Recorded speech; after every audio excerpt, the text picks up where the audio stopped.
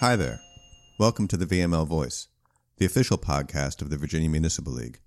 I'm your host, Rob Bullington. Let's strut. Charisma, mojo, allure, gravitas, poise. However you choose to think about it, confidence is key to success in much of life. If you listened to part one of this two-part episode, then you heard American Public University speaking instructor Maisha Grady cite confidence as the number one most important thing for a successful public speaker. But how do you acquire confidence as a public speaker? That's the central question we explore in this second episode. To get the answer to that question, and more, we dialed up an expert. Check it out.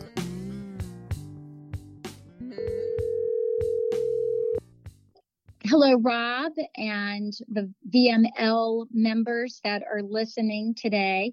I am Leslie Strickler, and I own a boutique communications consulting company. It's called Etre Communications, and Etre is the French verb to be. So I help businesses and people be what they want to be. I've been working in this field for about 25 years now, and really started out as a writer, photographer, art director, and moved into working in various sectors such as healthcare and legal, working with attorneys, doctors, healthcare leaders to communicate internally within their organization and externally to their different publics.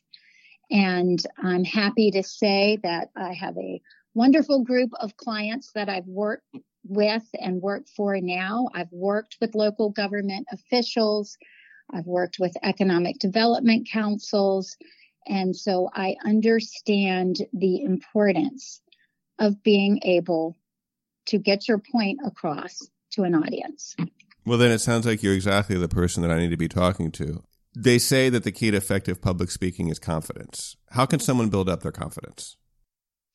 Well, Rob, it really is very simple.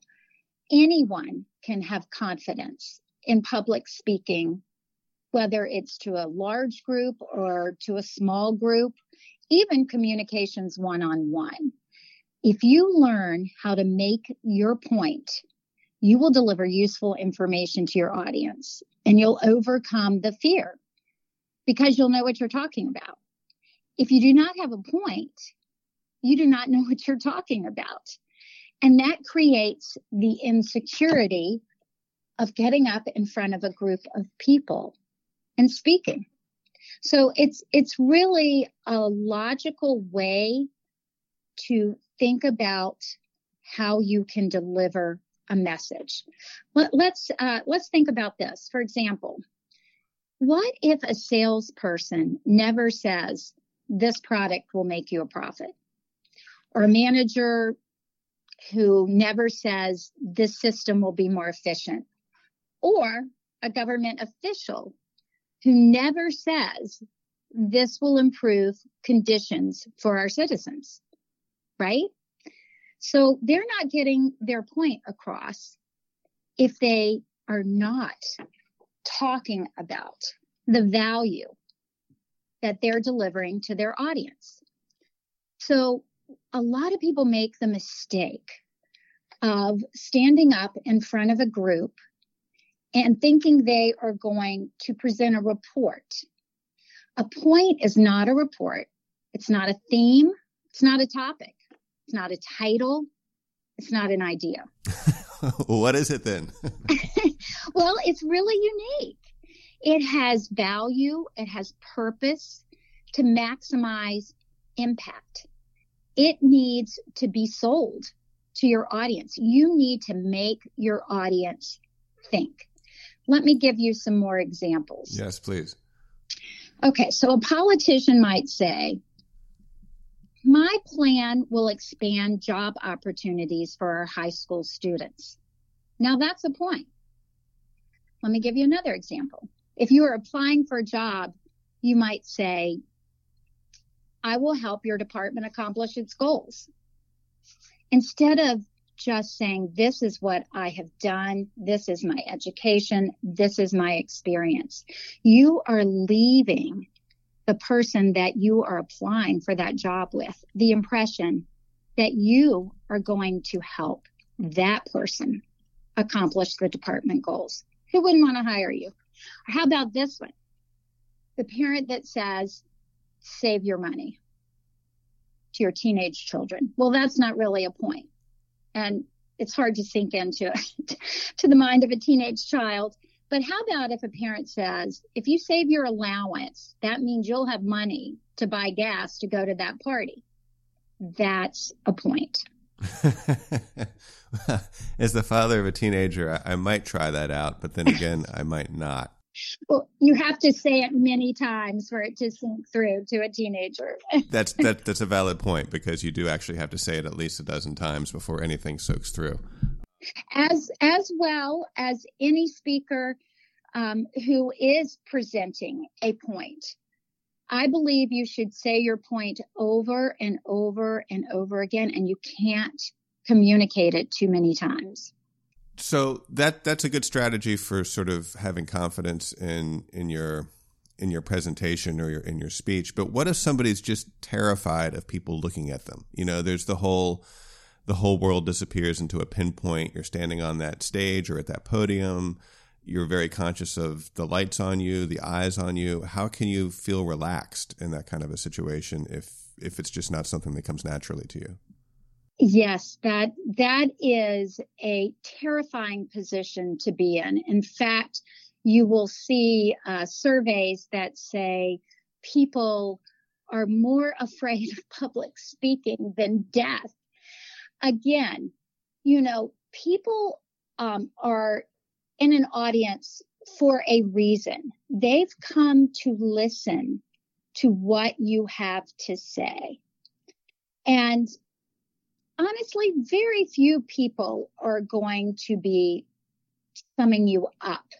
They're not really going to be looking at your shoes or what suit you decided to pick out that morning to wear, or if you have hair sticking up, unless it's outrageous and it's meant to be looked at.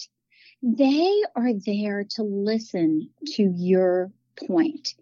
And the moment that you take the pressure off of you and realize that the focus is on the point, it makes you really invisible in a good way, in a good way.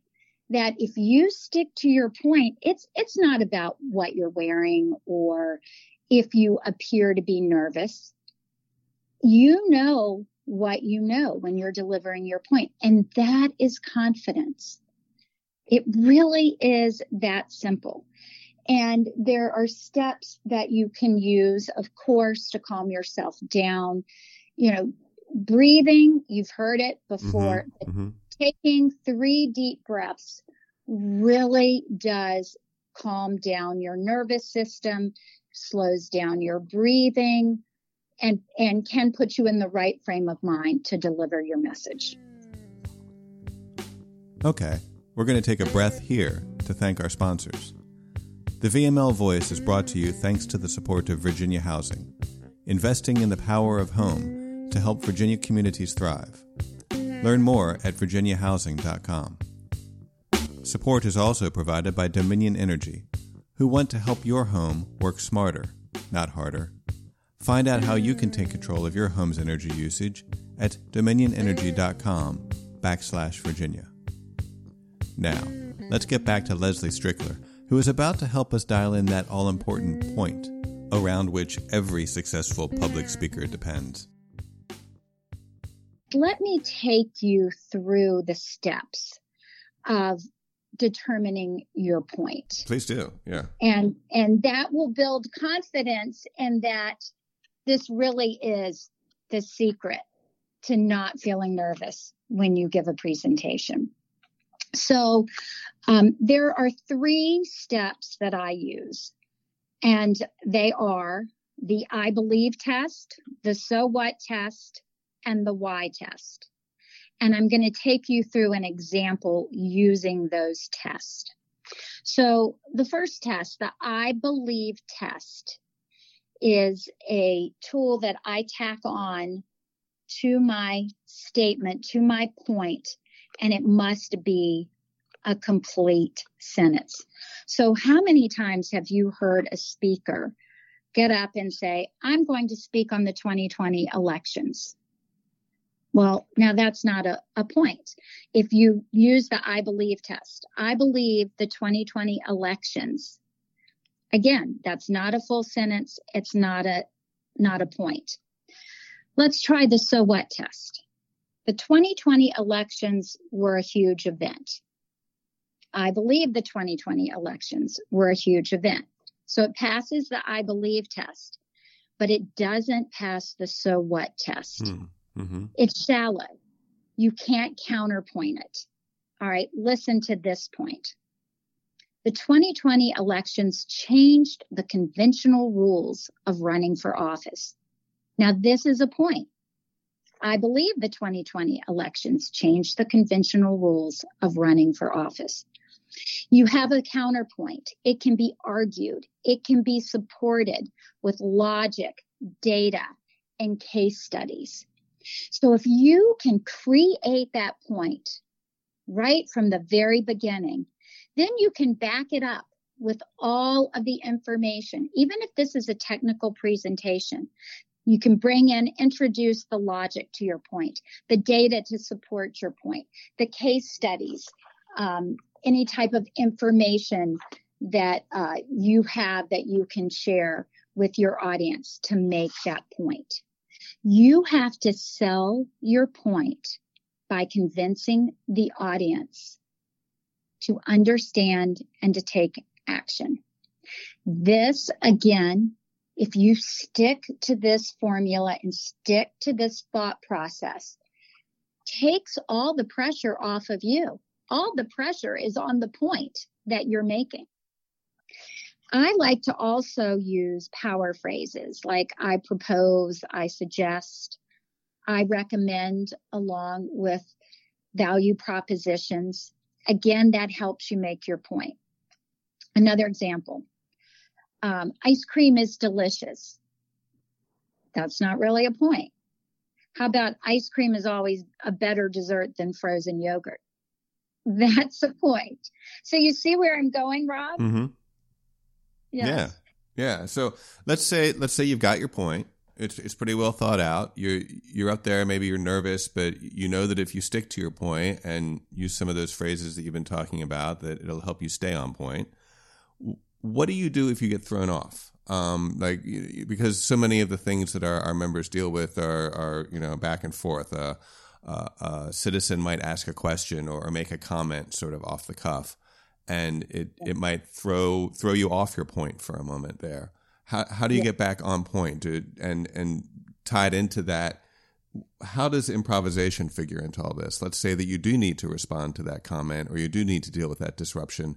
How do you stay on point and yet still be improvisational? Yes, excellent question, Rob.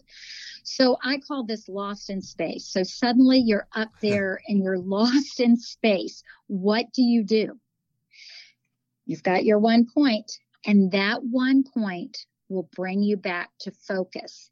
If you find yourself rambling, or you always come back to the point. And you can do that by segue phrases like, my point is this. Here's the thing. Here's the idea to remember. If you listen to politicians, they use these segue phrases all the time. Yeah. Yes. Now, if you are in a challenging situation and someone poses a difficult question or an attack statement, there is a phrase that I have used and I train my leadership to use as well. And it goes something like this. You can say, I understand that something I said or did might have offended you, and that is unfortunate. But here is the larger point. Mm-hmm. Again, you are taking the negativity off of you, and you're bringing the subject matter back around to your point. You're confident in your point. You know your point. You can deliver your point. You see that all the time with interviews as well. And then I would say always end with your point. Again, this will take the pressure off of your public speaking. It's just one thing you need to remember and practice and understand. It's that one point. What are some good references or exercises that people can do to get better at delivering the point? Well, you know, as we all know, to improve on anything, you have to practice. So I suggest practicing, and I don't like to practice in front of a mirror. Unless I have to do a television interview, and the same with my clients. If they are being prepared for a live TV interview, there's some different training that we use for that. But in preparing for public speaking, and I will tell you why. When you practice in front of a mirror or someone records you while you're practicing, you are your sharpest critic. So if that inner voice is going, oh gosh, I got a bad haircut, or, oh, I don't like, looking at that shirt that I thought looked good, or, anything, you're going to critique the way you look and not the way you sound. And honestly, in an audience, when you are making a point, they are listening. It's not you as the visual representative. It's your point. And so I practice speaking, but I think you need to speak out loud, not with an inner voice, not inside, with the inside voice, as I call it. I think you need to, whether it's walk around or stand up, in your home office or your kitchen, wherever, and speak your words, speak your point, because there is a connection in the brain and in your vocal cords that will help you, again, when it comes time to actually deliver your point. That type of practice will help you feel more confident. It's funny you bring up the whole don't practice in front of a mirror, because I just got to thinking that so much of what we consider, in quotes, public speaking recently has occurred virtually, where everyone's looking at you on a screen. And I mean, that's a whole nother topic, right? The how to avoid looking bad on a computer screen. So it sounds like you would, at the very least, suggest don't have your own camera feed in front of you while you're speaking to a group of people virtually, because, as we all know, one tends to focus on oneself and strays off topic very quickly. It's a distraction. It really is. And just to your point about online video calls, when you're on one of those calls, do you look at your image and critique your image instead of sometimes listening to the others that are speaking? It's somewhat of a natural behavior to do that. And so I believe you ought to take that stress, that distraction away and focus on what you're saying. Again, I believe that builds more confidence when you put all of the emphasis, all of the pressure, all of the fear, all of the anxiety on that one point. And if you know that point, you know what you're talking about. What should people look at when they're talking to a group of people? Somebody in the back row, somebody in the front row, the ceiling? Well, I think that really is a personal matter. Mm-hmm. I tend to look at the people on the front row. And, in today's world, it's interesting because You think that all eyes are on you all the time. Well, the fact is they're not. And so that's what I tend to do. I know others that really create somewhat of a blur, which means they don't see the audience. And that's their way of really focusing on their point. So I think you have to find that space, that image, that point to focus on that makes you the most comfortable. Leslie, thanks so much. This is actually all super helpful. If our members wanted to get in touch with you, or anybody that heard this podcast wanted to track you down and talk to you about what you do and how they can get in touch with you to help them do it better, how would they get in touch with you? Well, I have a website, etrecommunications.com. I also am happy to share my email and phone number. My email is Leslie, Leslies, at etrecommunications.com. And Etre is spelled ETRE. And my phone number, 804-240-0807. I'd love to hear from you.